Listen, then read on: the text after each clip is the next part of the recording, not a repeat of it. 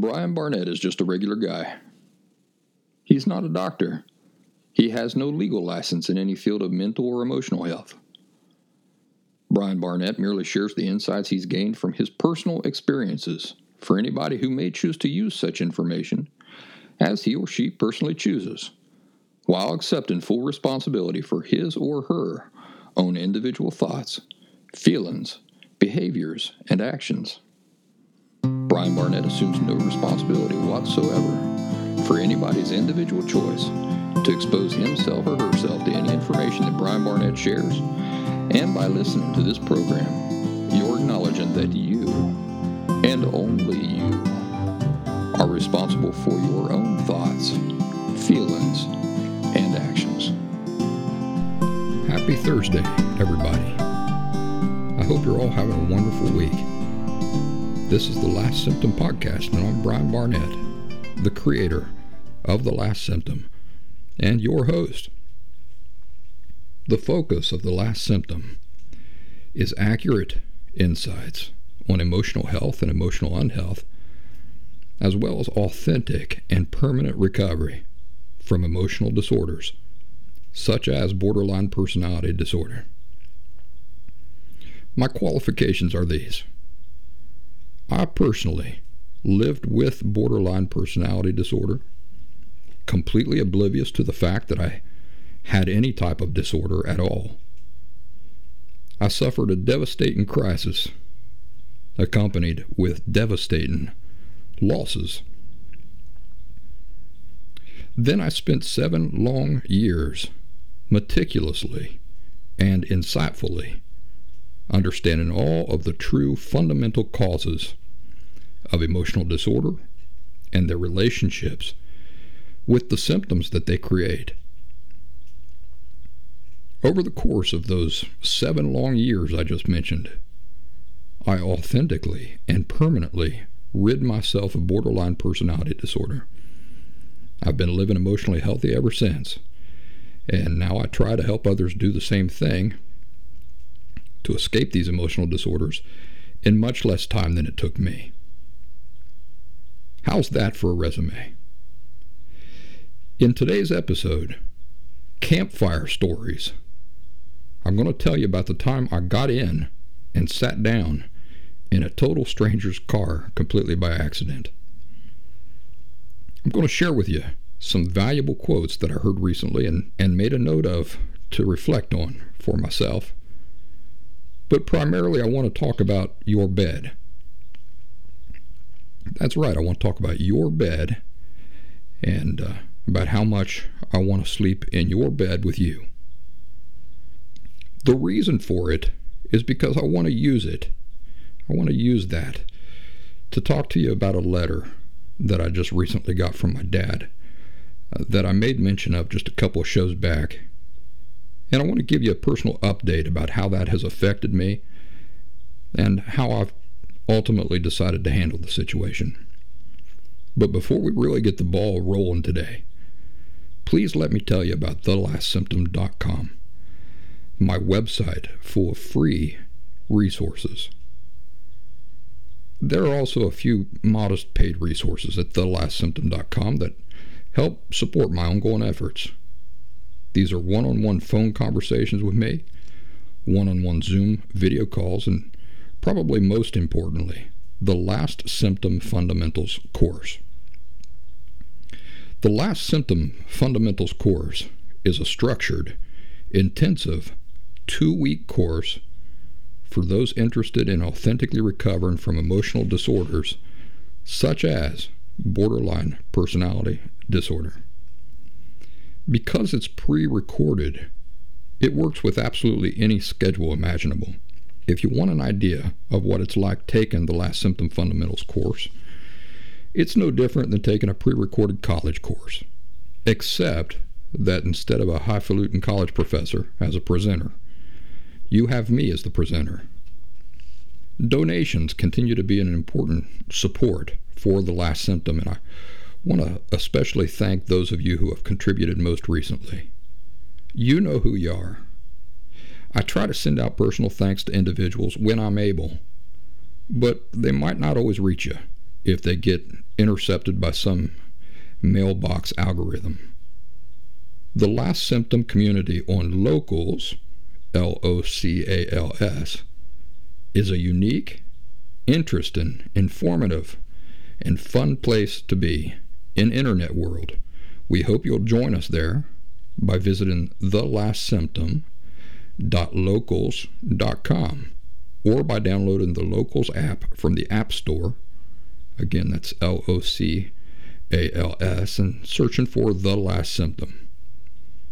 This week on Locals, we've been talking about how to defuse anger, and we're just getting that conversation started. So if things like that seem beneficial to you and you're not in our group, you're missing out. In episode 2 of this season, near the end of the program, I revealed that I had received a letter from my dad. If you're a newer listener, I'm not going to go into all the details today about why the letter was so significant. For the complete context, you'll have to hear some of the earlier episodes. But for today, you can just use your imagination.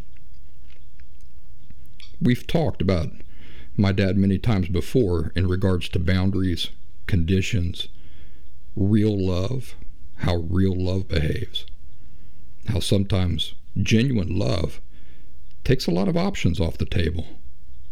In other words, sometimes genuine love says, this is what has to be done. And then you just have to do it, whether it's really what you would prefer or not. So a few weeks ago, I received a letter from my dad out of the blue. Part of the context is this. He sent the letter knowing that he's not welcome to have any communication with me whatsoever unless he has met certain conditions. And those conditions are very reasonable and fair, very simple to do. And the condition is this. He has to be seeing a professional therapist or psychologist regularly to try to understand the true nature of his past abuses and to get to the bottom of what allowed him to be abusive at all. The beauty about this condition is that by doing this, my father would be demonstrating genuine remorse for his past abuses. You know, we've talked in the past about how saying I'm sorry, that's not a demonstration of remorse. A demonstration of remorse involves a change in action. It requires effort. It's when a person says, I really want to try to understand my abuse or my offense and understand why I thought that was okay. What allowed me to do that at all or to treat you that way at all? When a person does this, when they demonstrate genuine remorse, what they're doing is they're qualifying themselves for forgiveness. Now, we've talked about forgiveness in the past too. There are people, you might be one of them, who likes the idea of just granting forgiveness to other people without any conditions. So they don't have to demonstrate remorse. They don't even have to be sorry. You're just going to grant the forgiveness anyway. But that's not healthy. And when a person really understands the fundamental laws and principles that emotional health, that true emotional health is built on, you begin to see why that can't be. Unconditional forgiveness means no boundaries, no conditions, no consequences. And a life without boundaries, conditions, and consequences and emotional health cannot coexist. Those two things cannot coexist. Every healthy person lives with boundaries and consequences. So a demonstration of genuine remorse is a wonderful condition to hold a person to. Because if they demonstrate genuine remorse, then suddenly it opens you up to be able to healthfully extend forgiveness to them. It's in line and in harmony with all of the fundamental principles and laws of emotional health. No contradictions. It's just a beautiful, harmonious thing. But as I've told you before, My father refuses to meet this very reasonable condition. And so therefore, I'm unable to healthfully extend forgiveness to him. And therefore, I'm unable to healthfully continue allowing him to communicate with me and have contact with me or a relationship with me. And that's the beauty of boundaries. Each one of us gets to make decisions for ourselves, don't we? We don't have any rights over other people as far as making decisions for them and controlling them. When we create a boundary, what we're doing is making decisions for ourselves and controlling ourselves, not somebody else. The other person still has complete and total freedom to do whatever they want to do. It's just that based on what they do or don't do, this will affect the decisions we then make for ourselves. It's the situation I'm in with my dad. I've created a condition saying, if you want to communicate with me, if you want to have contact with me or a relationship with me, this is the condition that you need to meet in order to do that. It's entirely up to him whether he meets that condition. I can't force him to do it, but I can make a decision for myself and say that having not met those conditions, I don't want that in my life. That's why when unhealthy people complain about boundaries, their form of reasoning reflects a completely false and distorted version of reality. So I guess you can't even call it a version of reality because there's nothing real about it. But you'll frequently hear them complaining about boundaries as being ultimatums or blackmail or as controlling. But to illustrate the true nature of boundaries, let's go back to this topic involving your bed. Your bed is a pretty intimate thing, ain't it? It's your bed. It's a very personal space. It belongs exclusively to you.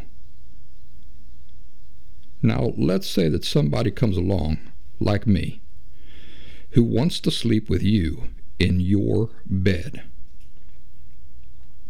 Does that person just automatically have the right to sleep with you in your bed just because it's what they want to do? How about this? Do they automatically have a right to sleep with you in your bed because they've known you for a long time?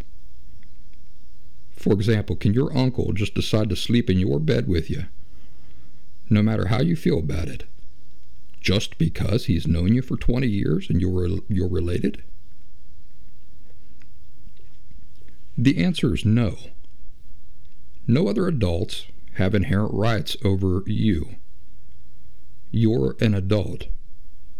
Your bed is your bed. It's personal. It's private.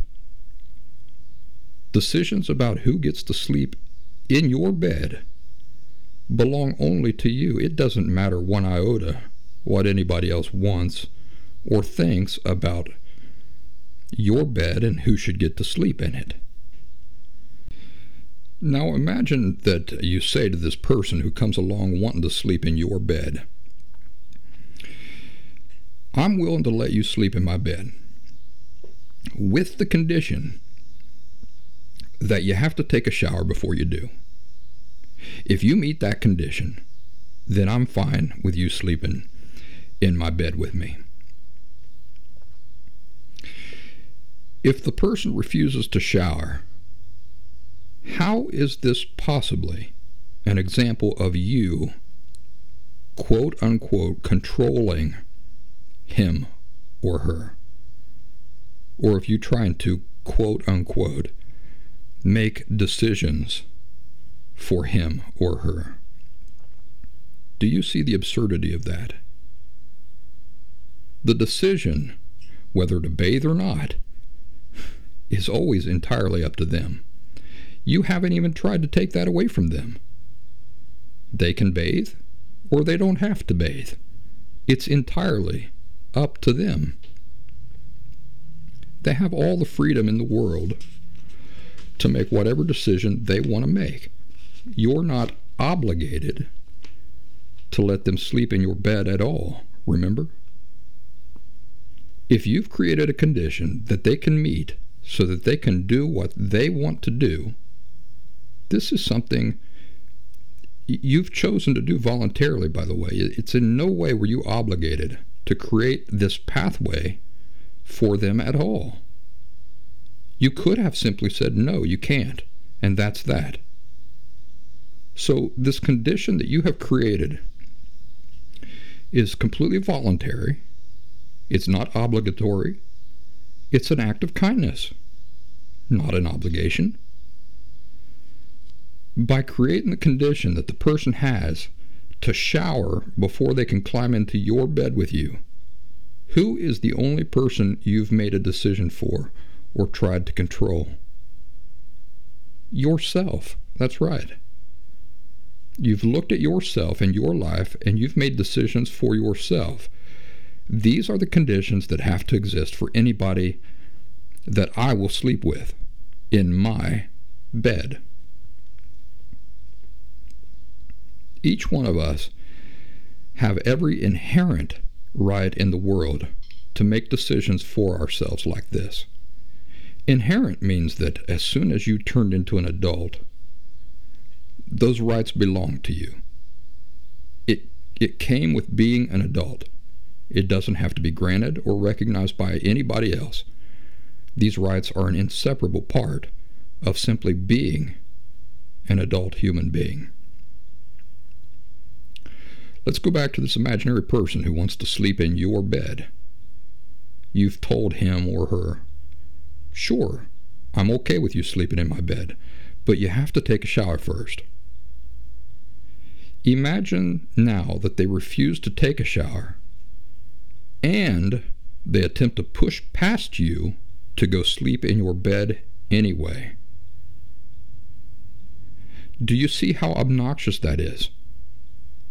Do you see the complete lack of respect for other people it demonstrates? And do you also see the underlying attitude fueling that sort of behavior? The underlying attitude is this: only I matter. Especially obnoxious is the fact that you were actually willing to let that person sleep in your bed. You didn't have to let them sleep in your bed, but you were going to let them sleep in your bed, provided they met a very simple and reasonable condition first. And what did they do? They took this goodwill of yours, completely spit in your face by going ahead and trying to do whatever they wanted to do anyway on their own terms. These people are children. You know, little children view and approach the world this way. They are emotionally stunted to the point that their approach to the world and to life is that of little ignorant babies. Only I matter. I'm going to do what I want. You only exist for me. In fact, everything that exists only for me. This is not healthy adult behavior and thinking. When the person in our example has refused to meet the conditions that you kindly created, remember, you don't have to let them sleep in your bed at all, but you've created a fair condition for them so that they can sleep in your bed anyway. And they ignore those conditions and try to do whatever they want anyway. What is the likely consequence of this? Well, imagine, that you're on a first date or something, and you've come back to your place, and this is the kind of behavior you get from this person who, up until now, you were having a good time with. Think about how now you're reevaluating everything, right? Any possibility they had of sleeping in your bed is probably gone. Even the condition that you originally created that would have allowed them to sleep in your bed is now probably long gone. That condition don't even exist anymore. They've completely blown that offer. You know, it's like going to Walmart a year after they had a special sale and saying, hey, I'm ready for that great discount you had last year. Sorry, buddy. You missed out on that offer. That boat has sailed. In other words, because of their blatant disregard for you and your boundaries, even if they were to go now and take a shower, it's not going to make any difference to you. Very likely, if you're sane. That offer is long gone because of their own decisions and actions. The conditions that you kindly created for them have now drastically changed. Everything's different now. Any future conditions they'll need to meet are surely going to be a lot harder to live up to now. It's not going to be as easy as taking a shower. Now you're probably going to want to see their police reports. You're going to want to talk to their ex-wife or their ex-girlfriend. You're going to want to talk to their friends. You're going to want to investigate his or her Facebook profile a little bit deeper, aren't you? Well, my father and his letter are exactly like the example we've been discussing. In fact, I know many of you out there right now are caught up in these same sorts of situations with grown people who live with this stunted, childish, immature little baby attitude. Only I matter. My father knows full well what the conditions are for him to be able to reach out to me. He refuses to meet these very reasonable conditions year after year, and yet year after year he stubbornly continues to try sleeping in my bed, knowing it is my bed and knowing what he has to do before he's allowed to sleep there. The last time you and I had this discussion, you might remember that he tried to start a conversation with me as I was leaving a place where we both inadvertently found ourselves at the same time. What was he doing on that occasion? He was disregarding the reasonable conditions I had created, and he was trying to sleep in my bed anyway. When I got the letter from him a few weeks ago, what was he really doing? He was again disregarding the very reasonable conditions I had created, and he was trying to sleep in my bed anyway. The attitude is this: I get to set the terms. I get to determine the conditions. It doesn't matter if it's mine or not. Anything in life I come into contact with exists for me. So I get to set the terms, and I get to determine the conditions.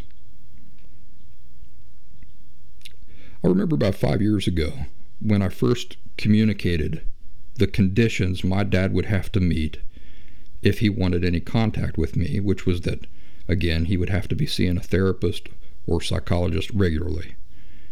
He said to me, I'm not going to do that. What I'm going to do instead is just go and talk to some people I know, some friends of mine who I respect, about these things. What's the problem with that? What is the problem with that? Should I have said, well, that's good enough? Here's the problem with it.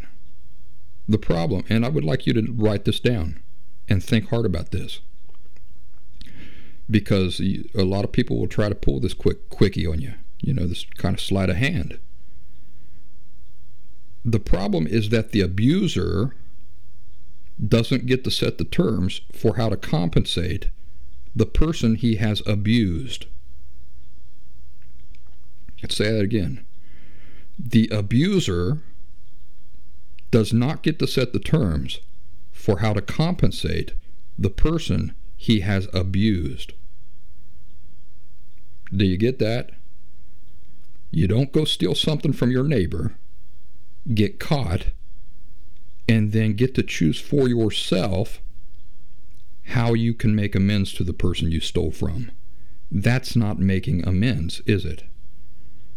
To emphasize how ridiculous this idea is of the offender getting to choose for himself how to make amends, imagine the neighbor that you stole from says, in order to make amends for stealing my property, this is what I need for you to do.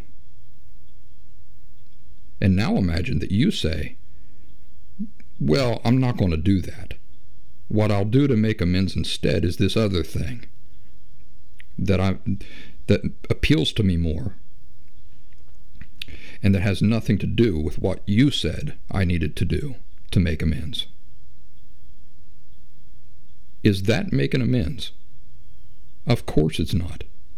It's just more of this same old childish horse shit that we've already talked about. Only I matter.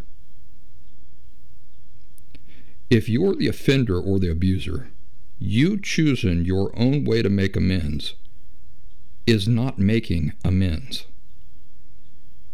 Who gets to decide what will compensate for an injustice? The person who gets to decide this is the person who suffered the injustice, not the person who committed the injustice. After all, the entire purpose of amending things is to make things all right between you and the person you have abused or offended.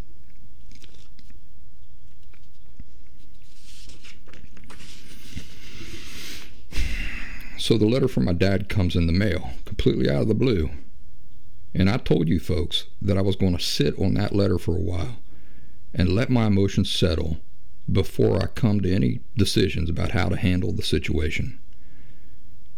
Originally, I told you that this was probably going to take a few days or maybe even a week. Well, it took a lot longer than that. And I'll tell you why it did. The more I thought on the letter, and the more I analyzed the bigger issues at play, and the more I thought about how this letter reflects a continuation of the same old horseshit and attitudes that I've had to put up with from my father for 46 years now, the more frustrated and angry this made me. Literally, not a single thing has changed about him, and yet every single time I have to see his ignorant face or be exposed to some stupidity of his, it's the same old delusional clown show.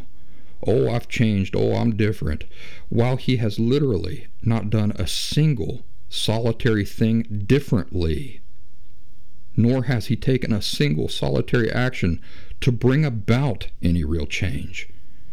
And while the very messages are proof that he's literally exactly the same as he was 30 years ago, thinks exactly the same, lives with the exact same attitudes, is making the exact same excuses, and is doing all of the exact same things to avoid any real self-exploration.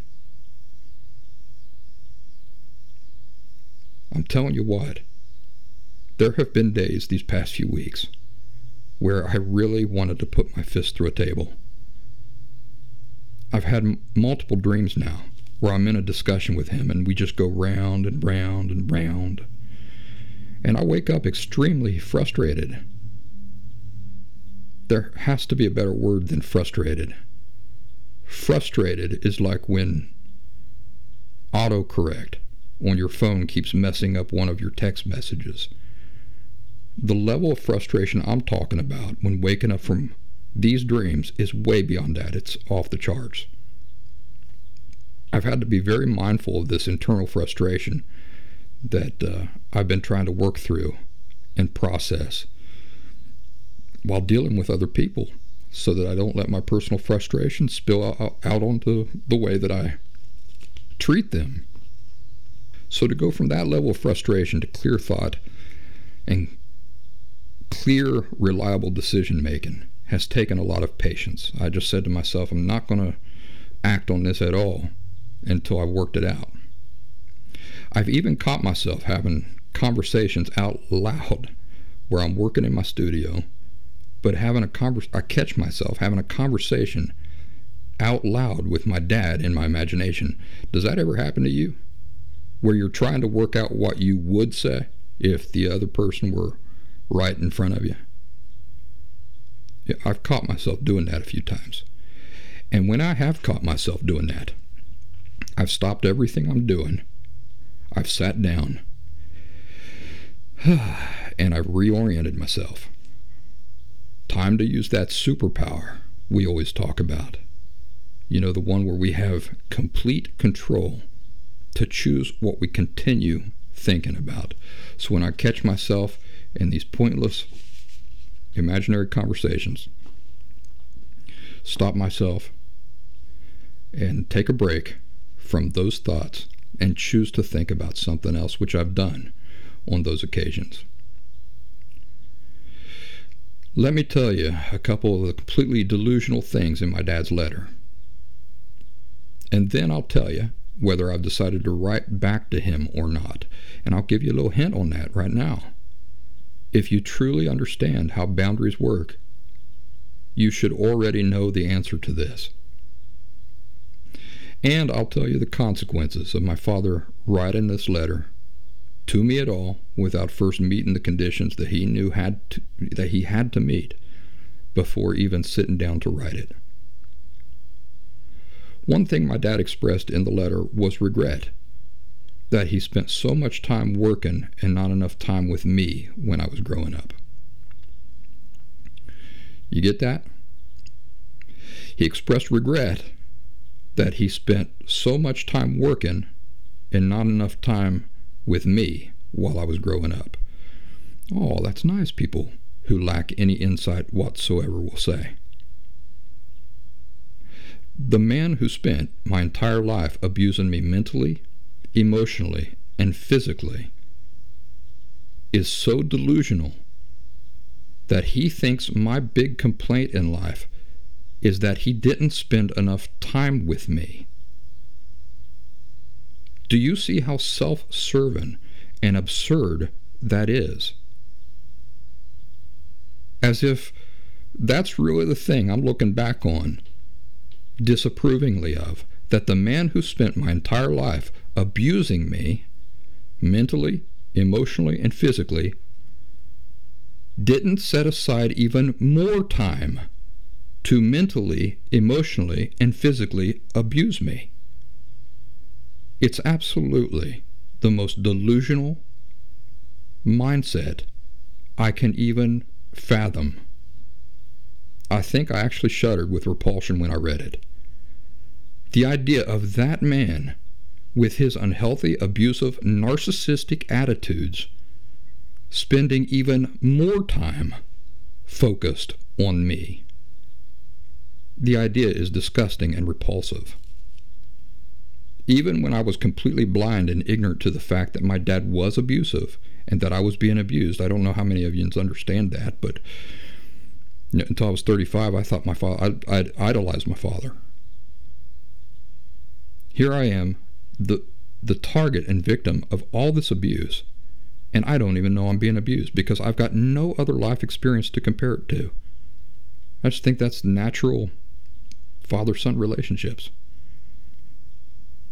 But even when I was completely blind and ignorant to the fact that my dad was abusive, and it's just astonishing to me that it never occurred to me, your dad is not a good person. Even while suffering the most intense abuses. But even when I was ignorant, I still feared him. I knew I feared him, and I wanted to keep plenty of distance from him. All of these years later, and I can just imagine him sitting at home, racking his brain trying to figure out what I could possibly want from him, even though he knows what I want from him. But you see, we go back to setting your own standard, setting your own, saying, I'm not, okay, that's what you need to make amends. Well, that's off the table. I'm not going to do that. So he knows exactly what I need and what I want, but he's saying that's not even an option. I'm not even going to consider that. So now he's racking his brain about what other things he can come up with that would be a sufficient substitute. And I can just imagine this light bulb, bing, appearing over his head while he snaps his fingers in this moment of delusional brilliance. Aha! I know exactly what's bothering him. He didn't have enough of me in his life. My God, are you kidding me? The level of this narcissism. Another thing he did in the letter, which he has done literally in every single brief communication I've ever had with him for the past 10 years. He again attempted to excuse everything away as being nothing more than generational differences, which is another level of stupidity and purposeful ignorance that I have no tolerance for.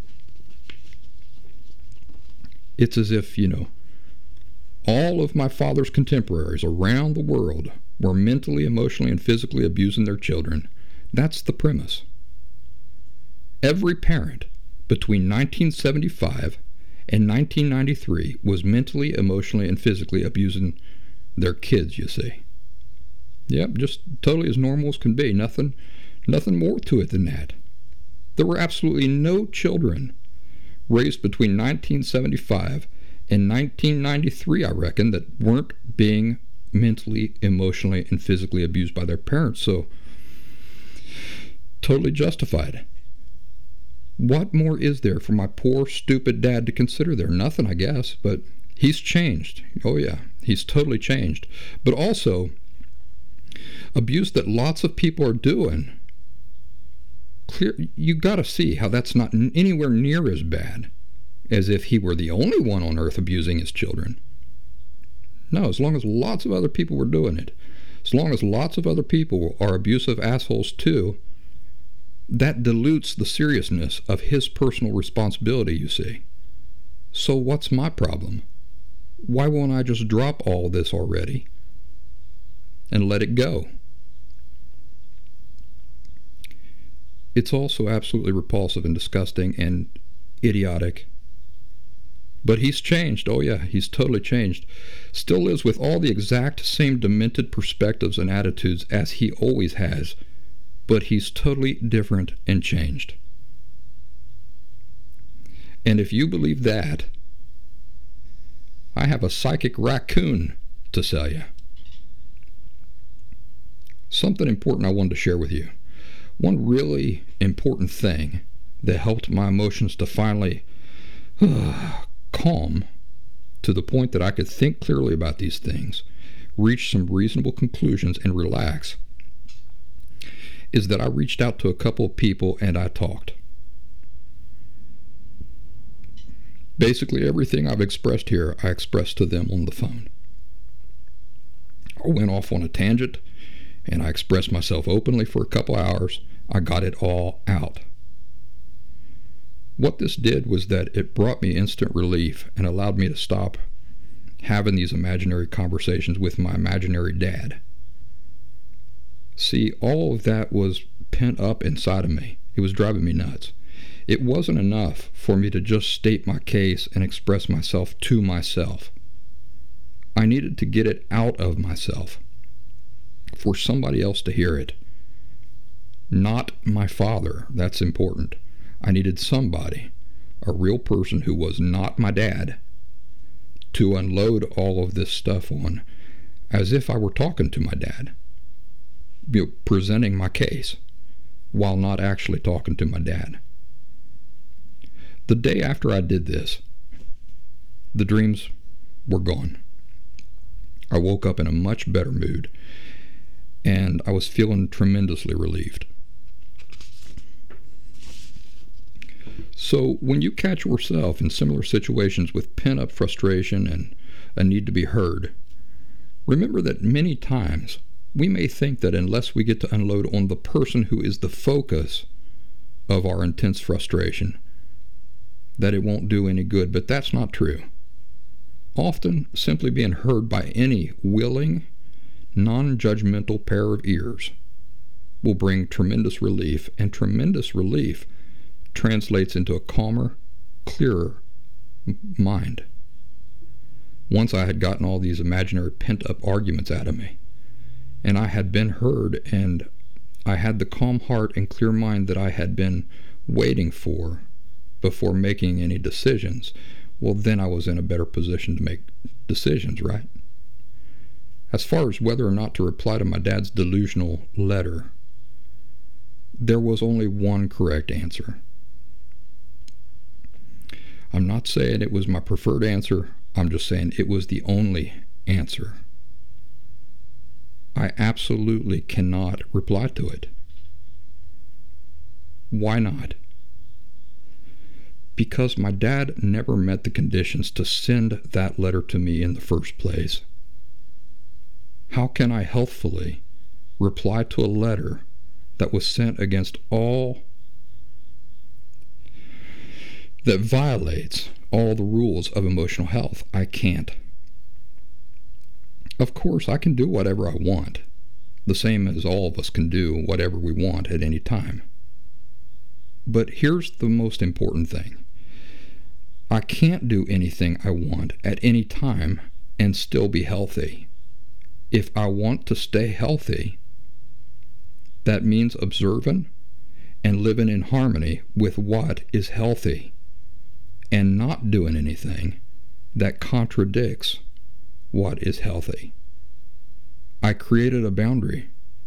I set a condition, and now I am as bound to that as my dad is, for better or worse. You know, a situation where somebody says a bunch of stupid stuff to you that you could easily refute, but that you choose not to reply to at all, is not easy.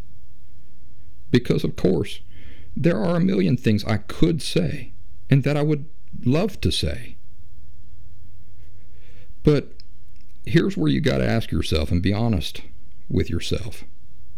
You got to ask yourself, would doing so violate any healthy principles or laws? In this case, it absolutely would, no doubt about it. It would absolutely undermine everything for me to reply to that letter. Boundaries, conditions, consequences, which are not enforced, are not boundaries, conditions, or consequences at all. And the minute you betray them, you will have undone maybe years of good progress and work on both yourself and another person. The minute you betray them, the damage that you have just done by betraying those principles and laws cannot be measured. It extends throughout everything. Secondly, you have to ask yourself honestly, do I have this intense urge to reply because I truly think it will make any real difference whatsoever? Or is the urge coming from a simple need to get something off my chest to be heard? Think about the dreams I was having of my dad and how frustrated I was every time I would wake up from these dreams. Do you know why they were so frustrating? Because I was talking to this dream version of my dad, knowing and seeing all the while that all of my talk was for nothing. An absolute waste of energy, time, and oxygen. It was like talking to some dumb rock. Why would you do that? If you saw me standing out in my driveway talking to a rock, you'd say, why are you doing that? There's nothing better you can do with your energy and time and attention? Oh, no, I just got to. This rock's got to hear me out. It's pointless. Expending all that energy pointlessly does not bring relief. It only brings you more frustration. And that dream version of my dad, That's exactly how I can expect any new letters I might write to be received, because he hasn't done any work to be able to even begin to comprehend the things that you and I are talking about here today. If my dad is going to figure out the deeper things that he needs to figure out and experience these epiphanies, he's going to have to do it entirely on his own. Again, this makes me sad. It's not my preference, but that's just the reality. It's the reality I'm stuck with. I could talk to him for another 100 years every day. It wouldn't help. It wouldn't speed up, nor would it make any more likely whether or not he ever achieves these insights or not. It's something he either will do or he will not do. But in either case, it's not going to include my involvement. The temptation was there, I'm not going to lie to you, but it's not there anymore. I can see what a waste of time it would be, and how it would only contribute to more frustration and anger, and contribute to allowing my dad to continue as is, and I don't need that. In fact, what I don't need is my dad at all. Do you remember back when we were talking about the example with the bed? How when the person in the example ignores your conditions and attempts to sleep in your bed anyway, as if it's not your bed at all, and he can do whatever he wants, that now there has to be consequences. And one immediate consequence is that those original conditions that you originally extended to the other person, you just take a shower and you can do this. That condition, that's gone. That doesn't exist anymore, because the circumstances are now different. Those original conditions are a thing of the past now. If there are new conditions to meet that you decide to extend the other person, they're going to be a lot more strict and complicated than the original conditions, aren't they? But as for the original conditions, that boat has sailed. Well, there has to be some hard consequences in this situation with my dad, too. I've decided that the very reasonable condition I've had in place for years now for my dad, which he has had more than enough time to meet, but that he keeps ignoring, that condition is now a thing of the past. That condition had its time, it played itself out, and it's not sufficient anymore, given the new circumstances, given the way my dad has continued to try to abuse these things. So I've decided that it doesn't matter to me at all now if my dad sees a therapist or a psychologist regularly. That's not enough anymore for him to be able to have contact with me. I still hold out hope that he will do those things. Now notice what I said. I still hold out hope. I didn't say I have the expectation that he will, only that I hold out hope that he will, because I love him, I want good things for him. But whether he does or not, it's no longer going to earn him any contact with me. The sad truth is, and this really does make me sad, but it's the truth. My life is so much more pleasant and calm and happy without him in my life at all, and that's the way I want it to be from now on. A simple letter in the mail brought me 3 weeks of frustration and angst. And if I had not received that letter, imagine how those 3 weeks would have gone with me. I would have been very pleasant and happy and calm. That's how I want my life to be. Is this the way I prefer things to be? Well, I hope you know that it's not the way I prefer things to be. And there are a lot of painful feelings related to this decision, but the pain is not in me having to make this decision. The pain is in the disappointment and regret that I have to make decisions like this at all. that I have been put into this position at all, that I have to make such decisions in order to enjoy emotional health and continue enjoying emotional health. Knowing that my wish is to have my dad in my life as he currently is, and emotional health are completely contradictory to one another,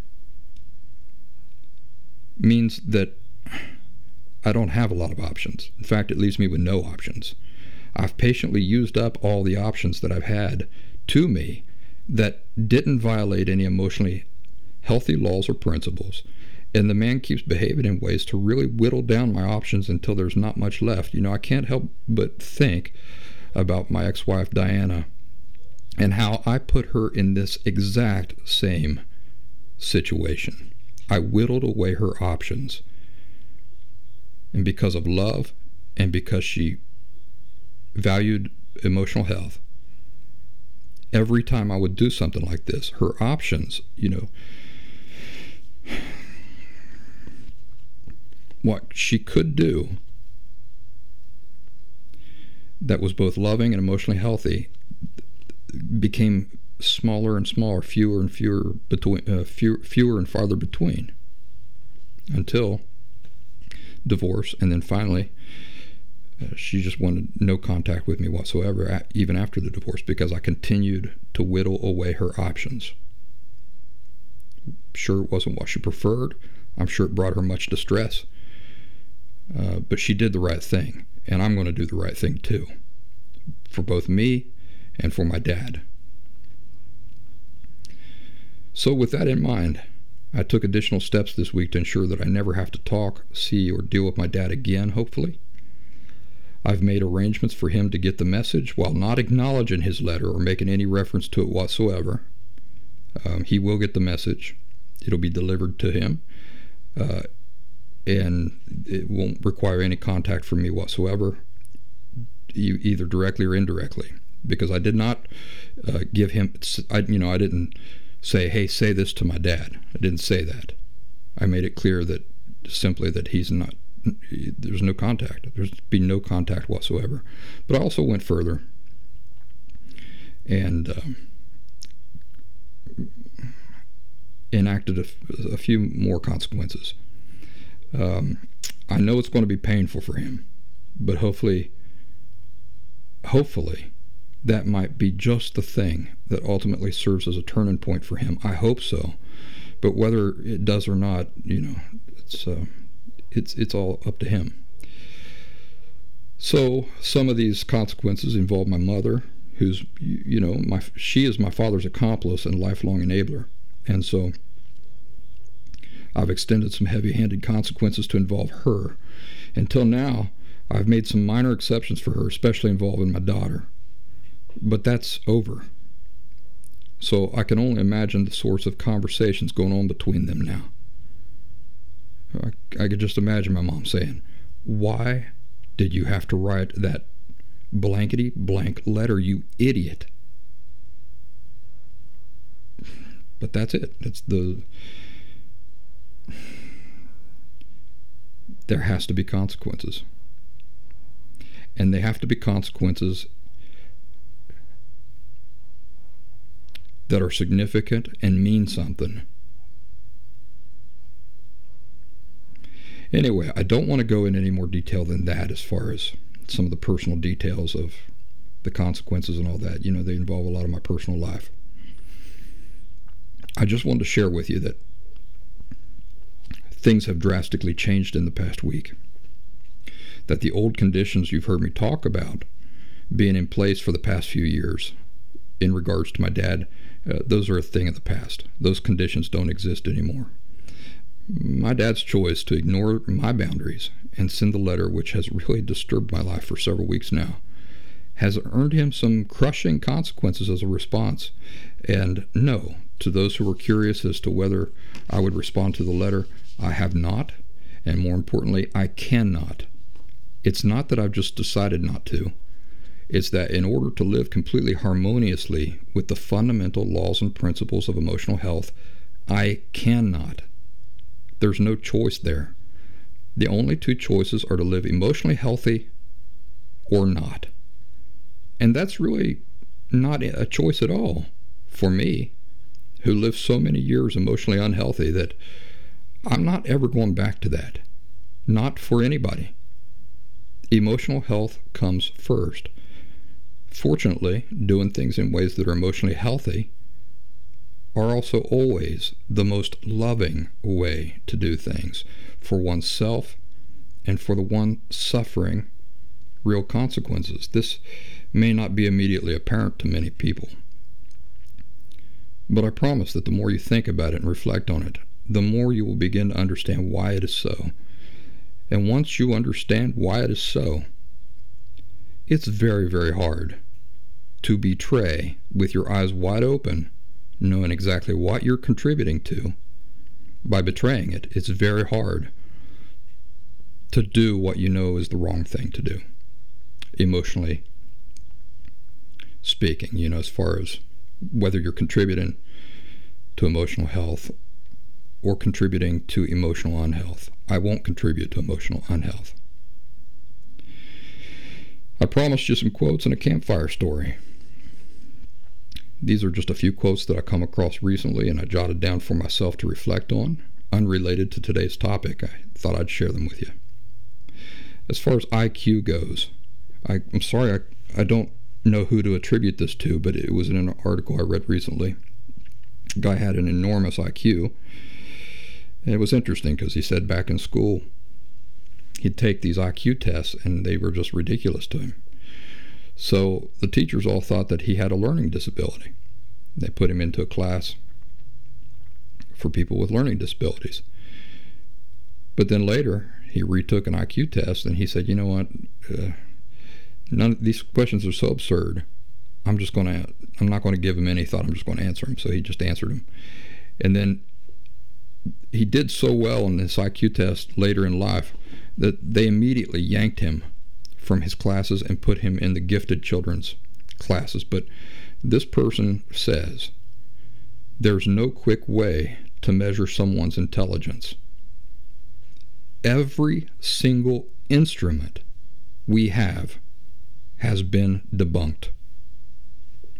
So when you're out there in internet land looking at these people who are just obsessed with IQ, remember that. Every single instrument to measure IQ has been debunked. Intelligence exists in too many forms. It's too culturally situated. It's open to bias.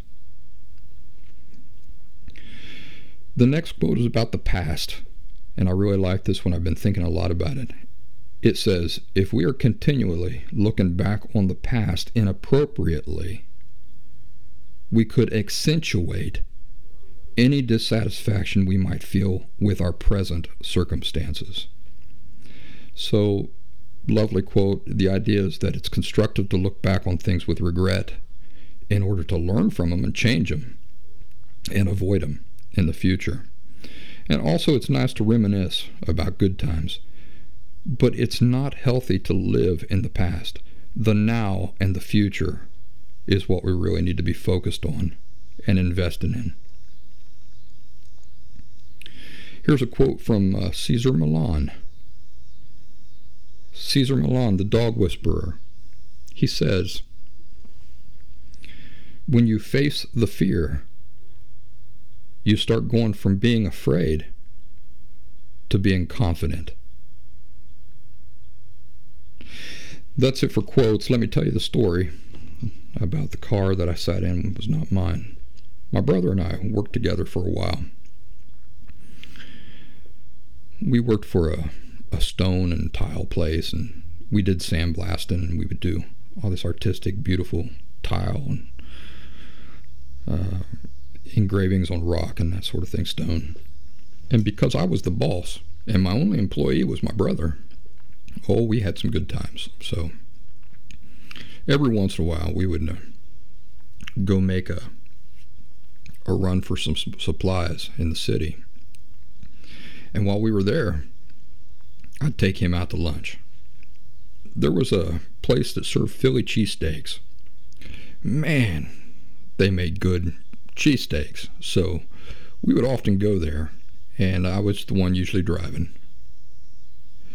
And we'd go in, get our cheesesteaks. We would just kind of like draw it out, because we were out on a supply run. So sometimes we'd have hour-long, hour and a half, maybe 2-hour-long lunches, and just enjoy the afternoon for a little bit before going back to work. And on this one day, I went in, ordered myself a Philly cheesesteak. My brother ordered himself a cheesesteak, and he got his cheesesteak first. So he got his cheesesteak, walked outside, disappeared to go back to the car, and finally I got my cheesesteak. I was starving that day, and I walked back out and got in my car, started unwrapping my cheesesteak, and I was sitting there eating my cheesesteak, and I thought, where is my brother? Looked around, didn't see him. I just assumed that he walked down to like an adjacent store or something to get a pop or whatever. So I'm sitting there just eating my cheesesteak, just in heaven, when all of a sudden I hear somebody say, "What the hell are you doing?" And I look up. I had my window down. I look up. There's a guy standing there, just standing beside the driver's door, looking at me, gnawing down on my cheesesteak. And I said, "Excuse me? What the hell do you think you're doing?" I said, "I'm eating my lunch." "Why? Who are you?" He says, "You're in my car." And I said, "The hell I am. This is my car." And I look over at the passenger side where my brother would normally be sitting, and there on the seat is a seat cover that I didn't notice before. And it's not my seat cover. I got to tell you, the cognitive dissonance that I went into. First of all, I'm certain that this guy standing outside my door is totally out of his mind. At the same time, I'm totally certain that is not my seat cover. And at the same time, I'm totally certain that my brother should be sitting there, but he's not. And as my brain is trying to sort all this out, I look through the window of the passenger side of the car, and about 3 cars down, I see my brother sitting in a car that looks just like mine, eating his cheesesteak. And all of a sudden, it dawned on me, you dummy, you are in the wrong car. Man, I'm telling you what, I could have died. I went from being combative with this guy to just eating crow. Man, I was like, oh my gosh, and trying to explain this just on the spot, having no time to think about it or reflect on it or anything. And you're just literally the realization has just hit me, and now I'm trying to explain myself to this guy. It was unbelievable. Nothing like that has ever happened to me before in my entire life. And then as I was getting out, I looked through the car, and obviously it wasn't my car. I don't know how. I did not realize that wasn't my car, but on the outside, it was the exact make and model of my car. I had left my windows down. He had left his windows down. It's like one of those things that probably 1 in a million chances that would happen to you. But it happened to me. I'm telling you what, man, I come very, very close to getting punched in the face. That guy, he was about to let me have it. And fortunately, as I ate enough crow and was just like, oh my gosh, and got out and I was just trying to explain myself and try to make sense. How do you tell that story so that's believable when you haven't even figured out the details of exactly how it happened yet? But I was trying to do my best, and the guy took pity on me. He let me go, and so that's my story. I'm curious, has anything like that ever happened to you? If so, tell us about it on Locals over at thelastsymptom.locals.com, or you can download the Locals app and just search for The Last Symptom, and that's where we have fun discussions like this. Monday to like Friday afternoon, it's mostly serious stuff, but on the weekends we let our hair down and we get friendly with each other and get to know each other and talk about fun things. So I would love to hear any stories like that you might have of accidentally getting in the wrong car and how you got away from that situation without getting shot or punched in the nose or whatever. Or maybe you did get punched in the nose. That might make the story even more interesting.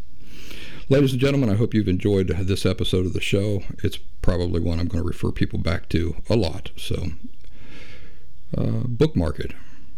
Do something nice for yourselves this weekend, folks. This is Brian Barnett. Talk to you soon.